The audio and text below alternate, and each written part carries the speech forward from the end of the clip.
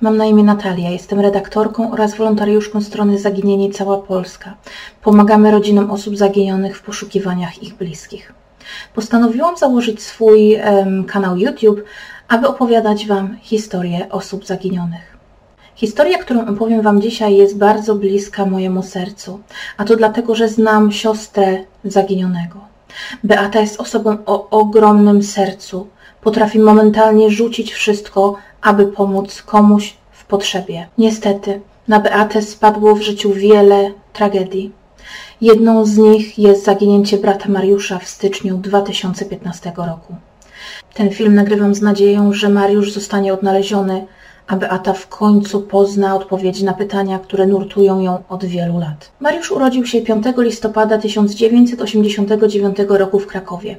Mieszkał wraz z rodzicami oraz rodzeństwem, starszymi siostrami Kasią i Beatą oraz młodszym bratem Łukaszem w Woli Zabierzowskiej. Jest to mała wieś położona niedaleko Niepołomic w województwie małopolskim. Życie było trudne. Ojciec Mariusza i Beaty niestety zamiast opiekować się rodziną, dbać o nich, wolał zaglądać do kieliszka. Cała rodzina się go bała. Mama Mariusza i Beaty niestety zmarła w 2009 roku. Mariusz od dziecka był bardzo mocno związany z siostrą Beatą. Byli nie tylko rodzeństwem, ale również przyjaciółmi. Zwierzał się jej ze wszystkiego. Beata, można powiedzieć, znała wszystkie tajemnice brata. Kiedyś Mariusz powiedział siostrze, że gdyby się kiedykolwiek wyprowadził, to jej jedynej powie, gdzie jest i będą utrzymywać kontakt. Niestety, życie całej rodziny zmieniło się w styczniu 2015 roku. Mariusz miał wtedy 25 lat i całe życie przed sobą. 19 stycznia 2015 roku Mariusz poinformował Beatę, że jego dziewczyna z nim zerwała, wyprowadza się i wraca do Krakowa. Beatę ta informacja zbytnio nie zaalarmowała, ponieważ nie był to pierwszy raz, kiedy młodzi się pokłócili. Poza tym Mariusz nie wydawał się tym faktem zbyt załamany. Beata więc wychodzi do pracy.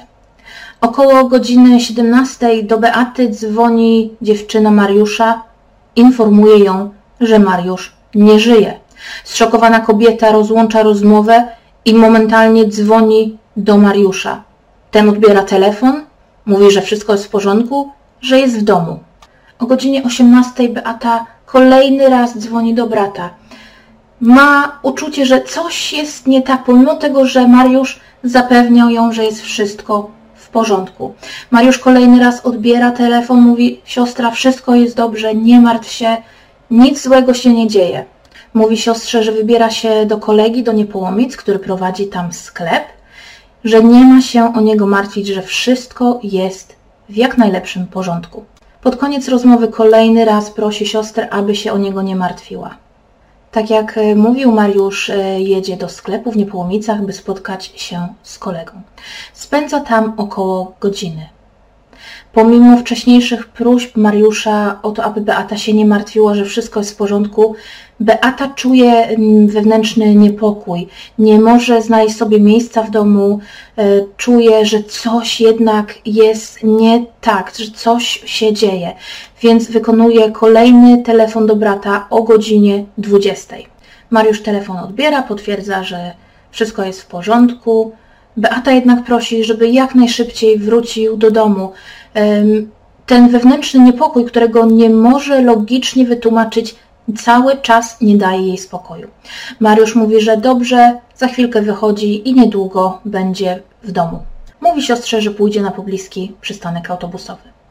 Beata próbuje dzwonić do brata, jest sygnał, telefon jest włączony, ale nikt nie odbiera. Kiedy Beata kolejny raz próbuje zadzwonić do brata, ten nie odbiera. Wiemy, że do godziny 22 Mariusz kontaktował się ze swoją dziewczyną poprzez wiadomości SMS. Po godzinie 22 telefon nie jest już aktywny. Jeszcze o godzinie 21:30 Mariusz miał być widziany przez swoją sąsiadkę na moście w Niepołomicach. Kobieta zeznała, że był sam, rozmawiał przez telefon. Jest pewna, że był to Mariusz, ponieważ zna go od dziecka i również zgadza się opis ubioru. Niestety Mariusz do domu nie wrócił. Beata całą noc czekała na powrót brata. Nie przespała ani minuty. Następnego dnia rano na dole w domu Beata znajduje ogólnopanujący nieład. Na podłodze leży na wpół złamany długopis. Dowiaduje się również od dziewczyny Mariusza, że ta wróciła w nocy po swój rower. Beatę bardzo ten fakt dziwi, ponieważ, jak wcześniej wspomniałam, nie spała całą noc, więc musiałaby coś usłyszeć. Jeżeli ktokolwiek wszedł do domu, w którym mieszka, lub ktoś przyszedł na posesję, Beata jest przekonana, żeby to słyszała. Następnego dnia rozpoczynają się poszukiwania. Początkowo rodzina dzwoni do wszystkich znajomych Mariusza zapytać, czy może u nich się zatrzymał, czy może u nich jest. Beata ze swoją siostrą Kasią postanawiają więc porozmawiać z Mateuszem, z kolegą, z którym Mariusz poprzedniej nocy miał spędzać czas. Kiedy pojawiają się w sklepie i zaczynają wypytywać o Mariusza, o to, gdzie może być, czy Mateusz cokolwiek wie, Mateusz ewidentnie chowa przed kobietami lewą dłoń, którą ma zabandażowaną. Mateusz mówi kobietom, że obok mostu, na którym ostatni raz widziany był Mariusz, mieszka bezdomny mężczyzna, który podobno w nocy słyszał krzyki. Beata postanawia więc pojechać do tego bezdomnego mężczyzny i zapytać, czy może coś widział, cokolwiek słyszał. Mężczyzna mówi Beacie, że owszem, słyszał krzyki, było to około 1:00 w nocy i wydaje mu się, że słyszał głos mężczyzny, który według niego kłócił się z kimś przez telefon.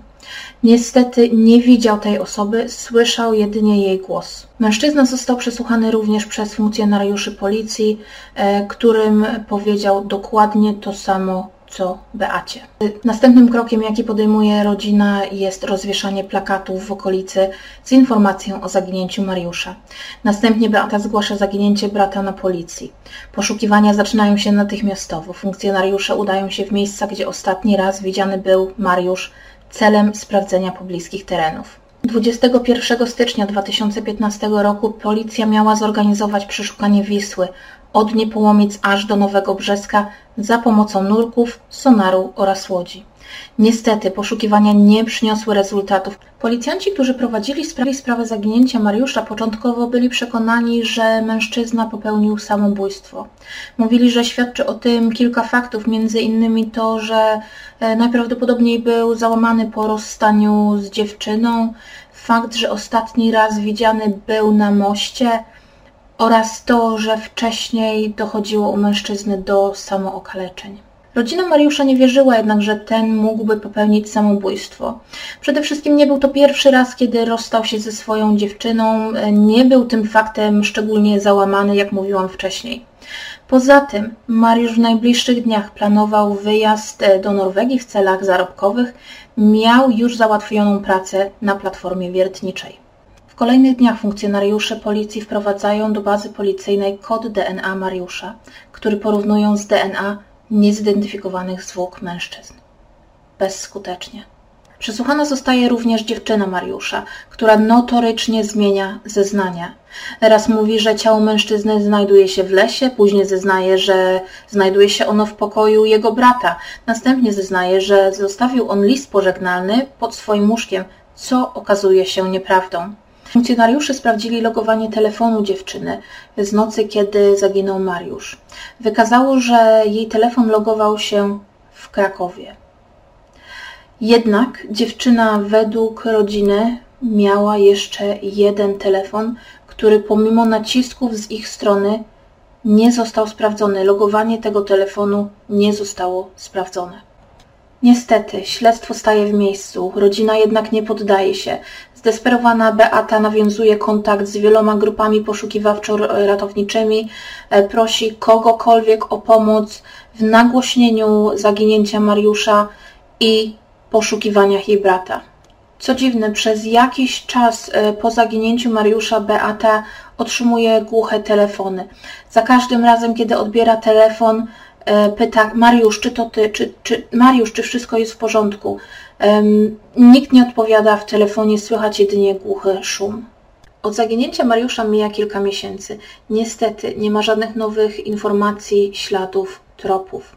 Pewnego czerwcowego dnia Beata odbiera telefon, dzwoni kolega Mariusza z Łańcuta, Sławomir, i prosi do telefonu Mariusza. Zszokowana Beata oznajmia Sławkowi, że przecież Mariusz zaginął 19 stycznia tego roku, na co Sławomir odpowiada, że to jest niemożliwe, ponieważ jeszcze w marcu lub kwietniu rozmawiał z Mariuszem, który powiedział mu, że mieszka w Krakowie i że chciałby się spotkać i jeszcze raz przedzwoni do Sławka w następnych kilku dniach, aby umówić się na spotkanie, poda mu dokładnie, gdzie się spotkają, ponieważ nie chciał podać Sławkowi swojego adresu zamieszkania. Beata prosi Sławka, aby podał jej numer telefonu, z którego dzwonił Mariusz. Mężczyzna robi to niestety dopiero następnego dnia.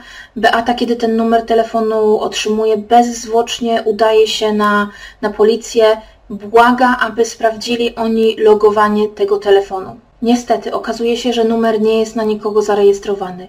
W 2015 roku nie było jeszcze obowiązku rejestrowania kart SIM. Okazuje się również, że ten numer od dłuższego czasu jest nieaktywny. Sławomir kilkakrotnie został przesłuchany przez funkcjonariuszy policji, za każdym razem przedstawiał taką samą wersję wydarzeń. Zeznania Sławomira potwierdza również jego siostra, która była świadkiem rozmowy telefonicznej. Mijają kolejne miesiące, policja nie ma żadnych nowych informacji, nowych tropów, nowych śladów. Kiedy to pewnego dnia osoba z rodziny męża Beaty informuje kobietę, że widziała mężczyznę bardzo podobnego do Mariusza kilka razy na Podkarpaciu. Mężczyzna miał być w towarzystwie kobiety. Niestety policji nie udało się zweryfikować tych informacji i dowiedzieć niczego więcej na temat tego mężczyzny. W 2017 roku Beata kontaktuje się z programem Ktokolwiek widział, ktokolwiek wie. 24 lutego tego roku w telewizji ukazuje się apel z prośbą o pomoc w poszukiwaniach Mariusza. Krótko po emisji programu w tragicznych okolicznościach zginął brat Mariusza, Beaty i Kasi, Łukasz. Kolejną zagadką w sprawie zaginięcia Mariusza jest fakt, że mężczyzna kilka miesięcy przed zaginięciem, a dokładnie w listopadzie 2014 roku, na pobliskim targu zamówił spódnicę, której nigdy nie odebrał. Bardzo ciekawe jest to, że spódnica była w rozmiarze 48, więc nie mogła być zamówiona dla dziewczyny Mariusza, która jest bardzo szczupłej budowy ciała. Zastanawia mnie, czy jest możliwe, że Mariusz poznał nową dziewczynę, kobietę, z którą planował od nowa zacząć życie. Czy możliwe jest, że nikomu o tym fakcie nie powiedział, ponieważ może chciał wszystko najpierw zaplanować, chciał, żeby wszystko było dopięte na ostatni guzik i dopiero później chciał o tym fakcie powiadomić rodzinę. Czy możliwe jednak jest, że dziewczyna Mariusza dowiedziała się o tym, że spotyka on się z inną kobietą, że może zakochał się w innej kobiecie i postanowiła się na nim zemścić? 22 kwietnia 2021 roku w telewizji ukazał się kolejny apel z prośbą o pomoc w poszukiwaniach Mariusza. Tym razem był to apel w programie Magazyn Kryminalny 997. Z tego, co wywnioskowałam, zauważyłam, to funkcjonariusze policji chyba już nie są aż tak przekonani, że mężczyzna mógł popełnić samobójstwo, ponieważ podali kilka wersji tego, co mogło przytrafić się Mariuszowi. Dla przypomnienia, w dniu zaginięcia Mariusz miał 180 cm wzrostu, był szczupłej budowy ciała, miał czarne włosy i zielone oczy. Znaki szczególne to tatuaże, kropki na kolanach, na lewej piersi skorpion, a na lewej łydce tatuaż, który ma około 20 cm. Niestety siostry nie pamiętają, co on przedstawia, ponieważ został on wykonany krótko przed zaginięciem, oraz tatuaż na brzuchu. Mariusz ma również blizny na głowie po prawej stronie wielkości około 5 do 8 cm. W tej historii jest więcej pytań niż odpowiedzi. Beata jednak cały czas walczy o to, aby dowiedzieć się, co stało się z Mariuszem. Pomagają jej przecudowne osoby i znając Beatę oraz niektóre z tych osób, które jej pomagają, jestem przekonana, że już niedługo dowiemy się, co stało się z Mariuszem, a to wszystko dzięki ich ciężkiej pracy. A to kilka słów, które Beata napisała do Mariusza. Kochany braciszku, minęło już 6 lat tej strasznej rozłąki. Serce pęka na 1000 kawałków i tonę we własnych łzach. Zapamiętałam dokładnie ten dzień, w którym widzieliśmy się po raz ostatni. Pamiętam Cię tak wyraźnie, że złośliwy czas nie potrafi zamazać pamięci o Tobie. Nie pozwoliłam mu na to. Braciszku, zostałyśmy z siostrą same. Los złośliwie zabrał nam po Twoim odejściu wszystkich i wszystko. Przywołujemy z pamięci Twój uśmiech i złudnie widzimy Cię, jak wracasz nocą, gdy stoimy w pamiętnym oknie oczekiwania. Płaczę wtedy i krzyczę do świata pytając, gdzie jesteś? Cisza rozrywa boleśnie serca. Pamiętasz? Zrobiłeś z wykałaczek domek moich marzeń, gdzie nie ma bólu i zła. Podarowałeś mi go wtedy, gdy najbardziej potrzebowałem Twojego wsparcia. Powtarzałeś, że jesteś moim aniołem stróżem, że nigdy nie pozwolisz, by ktoś mnie skrzywdził. Skrzywdziło mnie życie, zabierając Cię od nas. Jednak zawsze będziesz w naszych sercach i pamięci. Nieustannie będziemy walczyć o to, by Cię odnaleźć. Obiecujemy to Ci, braciszku. Naszym największym marzeniem jest, byś wrócił, tak bardzo pragniemy, byś żył. Wolałabym, żebyś mnie znienawidził, ale był. Gdybym mogła cofnąć czas, chodziłabym za Tobą jak cień. Nie pozwoliłabym Cię skrzywdzić, nie pozwoliłabym Ci odejść. Pomimo tego, że Twój los wciąż jest nieznany, wierzymy, że wrócisz. Jeśli czytasz te słowa, prosimy Cię, odezwij się do nas. To będzie najwspanialsza nagroda, wiedząc, że żyjesz. Tak bardzo Cię kochamy, Twoje siostry.